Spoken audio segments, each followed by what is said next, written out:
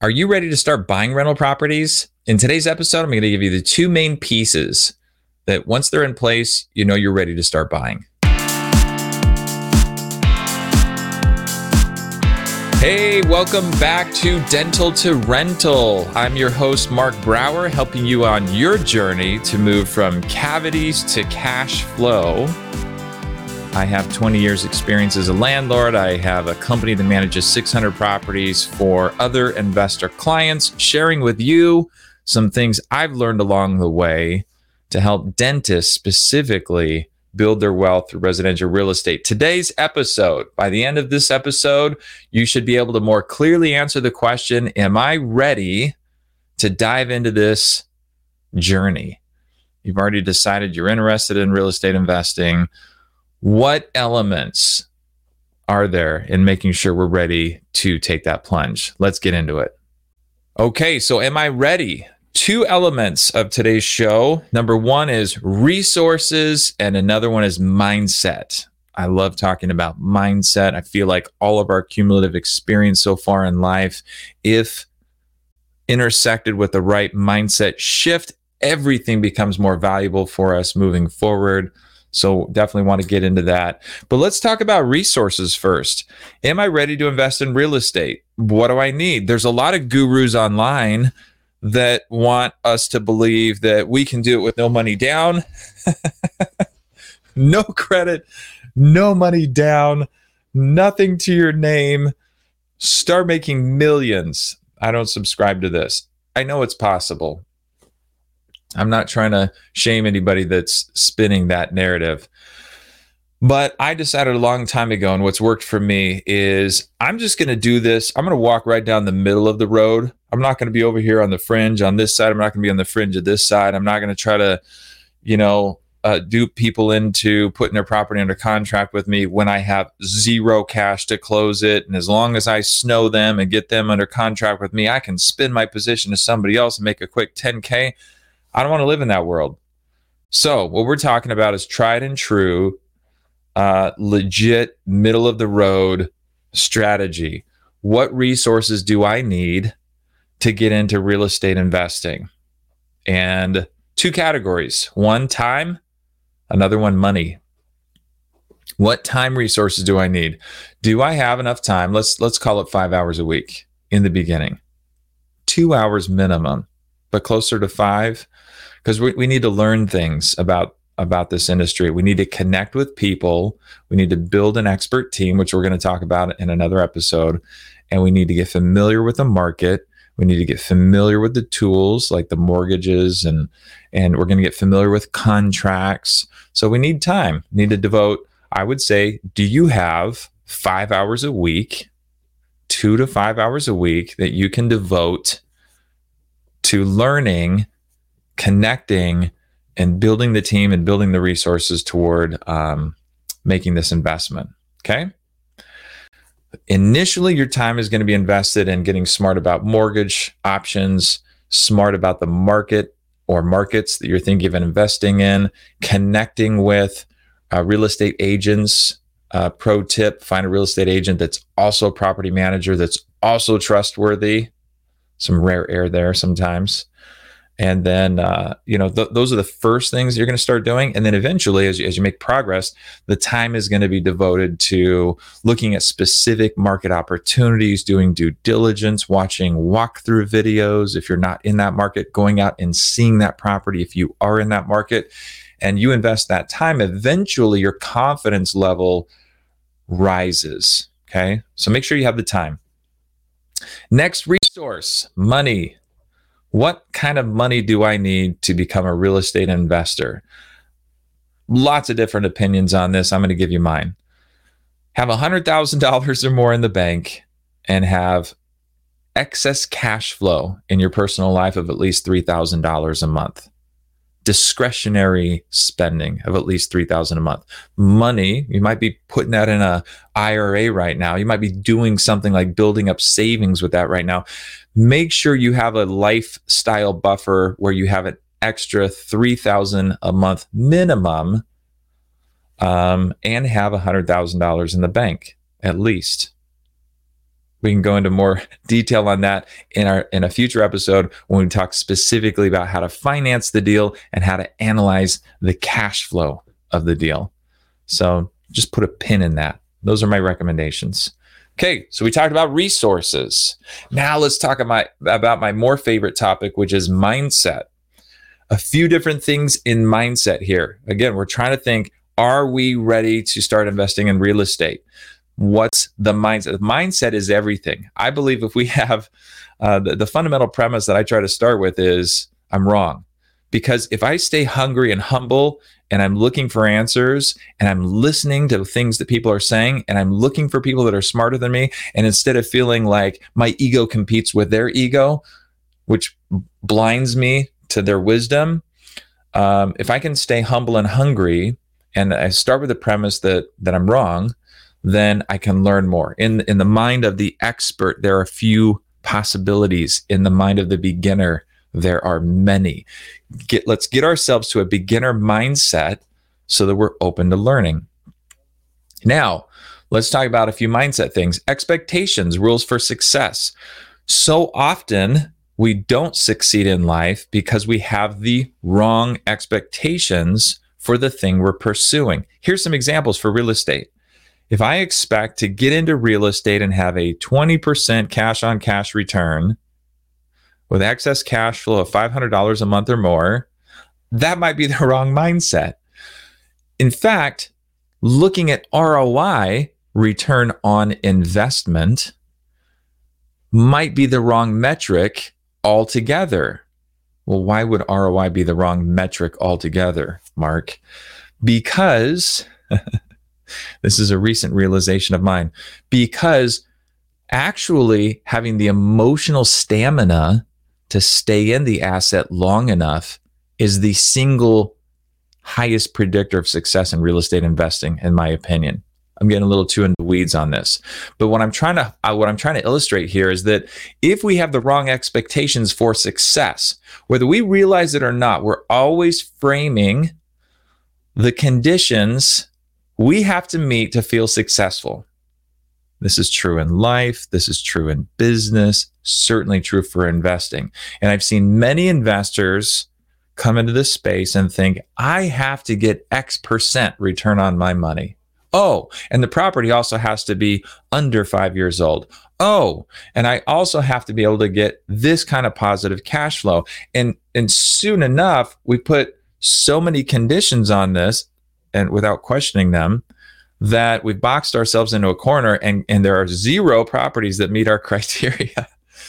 I believe that 95%, let's call it 90%. 90% of success in residential rental investing has to do with getting more exposure to the market, the right market, with the right property management solution, and then staying in it for a very long time. Those three ingredients.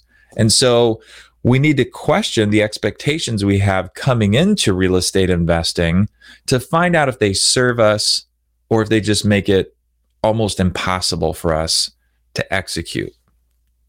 So, rules for success. One of the big rules for success, and we're talking about mindset and expectations right now. Rules for success, cash flow. A lot of investors think, well, I have to get, X dollars per month positive cash flow, or it's not a good deal.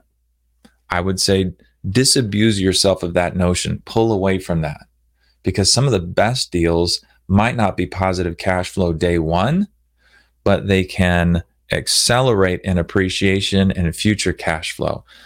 My wife and I, Megan, when we met, and she was 26 and I was 23, she robbed the cradle. She was under contract to buy a rental property.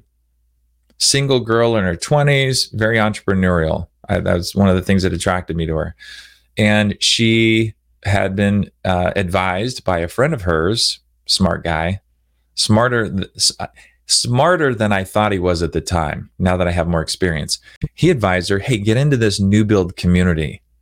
Well, at the time I thought, wow, you're overpaying. I could get a similar property a mile away for $20,000 less. and the cash flow was a little bit lower. And I thought, wow, that doesn't make a lot of sense.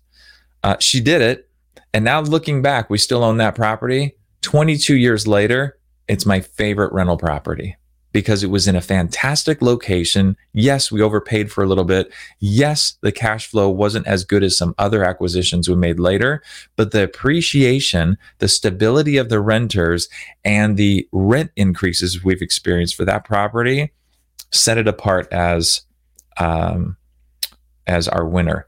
Also, I'm going to say it also gives me more pride of ownership, which might seem silly, but it's okay. Go read The Psychology of Money. Fantastic book. It's okay to love our assets or our investments just enough if it increases our willingness to stick with them long enough to see them through and be successful.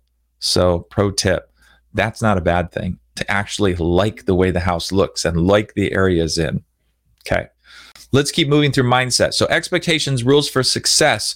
Don't get super fixed on rules for success that will block you out of getting into the market. Mark's opinion, 90% of success in this endeavor is getting more exposure to the market without taking unnecessary risks and having the right management and solution in place and just sticking with it.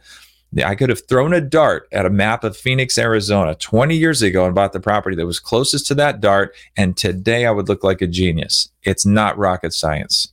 Okay. Next mindset issue. This is getting a little deeper here. Feeling deserving. What does this have to do with real estate? Here's a mindset thing for me. One of the things I've learned that's true for me is that in life, we so often end up where we are comfortable, not where we think we want to be. What does that mean? In life, we so often end up where we are comfortable, not where we think we want to be. When I was 22 years old, I didn't know it at the time. I wanted to have millions of dollars of net worth. In fact, I wrote that down. It was a goal. I told other people about it. I was committed to it.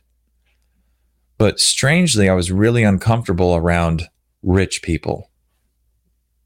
I don't know if anybody listening to this can relate with this at all. I didn't grow up with a lot of money. In my family, the way we talked about rich people almost made me feel like some of them were scammers and some of it was dirty. And some of it was, well, maybe not righteous. Grew up in a very religious household.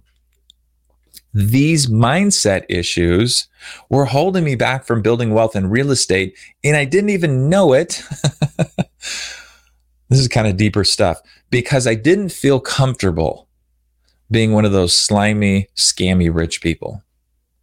Didn't even know it. I thought I wanted it, but I wasn't comfortable with it. It wasn't until years later that I formed relationships with rich people and I changed it to wealthy people, comfortable people, people that were humble, God-fearing people that also had gobs of money, and you wouldn't know it. And guess what? They were able to bless their lives and their families' lives and bless other people's lives with that money. And so when I was able to connect those ideas better, it suddenly freed me up to move me toward wealth building more smoothly, more quickly, and feeling like it connected with my identity, and I felt like I deserved it. Here's another idea that's related to this. Sorry, this is a little bit ethereal in what we're talking about today. I didn't have the right mindset about relationships. The way I was raised and the way I thought about business in general is everybody's out to screw me. I didn't know I thought that, but it's true. I thought in the back of my mind, if I give people the chance, they're going to take advantage of me in business, period. Take my car to the auto mechanic. His fundamental primary desire is, can I get away with pulling the wool over this guy's eyes and taking advantage of him? I thought that about almost every interaction with almost everybody that had to do with money. And it wasn't until much later that I realized that if I find the right people that that are what I now consider trusted partners, that they would take care of me because they have the integrity, the honor, and the reputation, and they sincerely in their heart want to add value to people's lives more than they want to maximize their profits. And guess what? There's a lot of those people out there. This was a complete mindset shift for me. Now I consider myself one of those people. I have a company that provides valuable services. I want to provide those to really good people that when they build wealth because they have a relationship with me, will do more good with it. I'm in a position where I can be selective about who I work with. Guess what? When you start building your rockstar team of mortgage broker, property manager, real estate agent, possibly that's the same one, you want to find the people that don't need your business.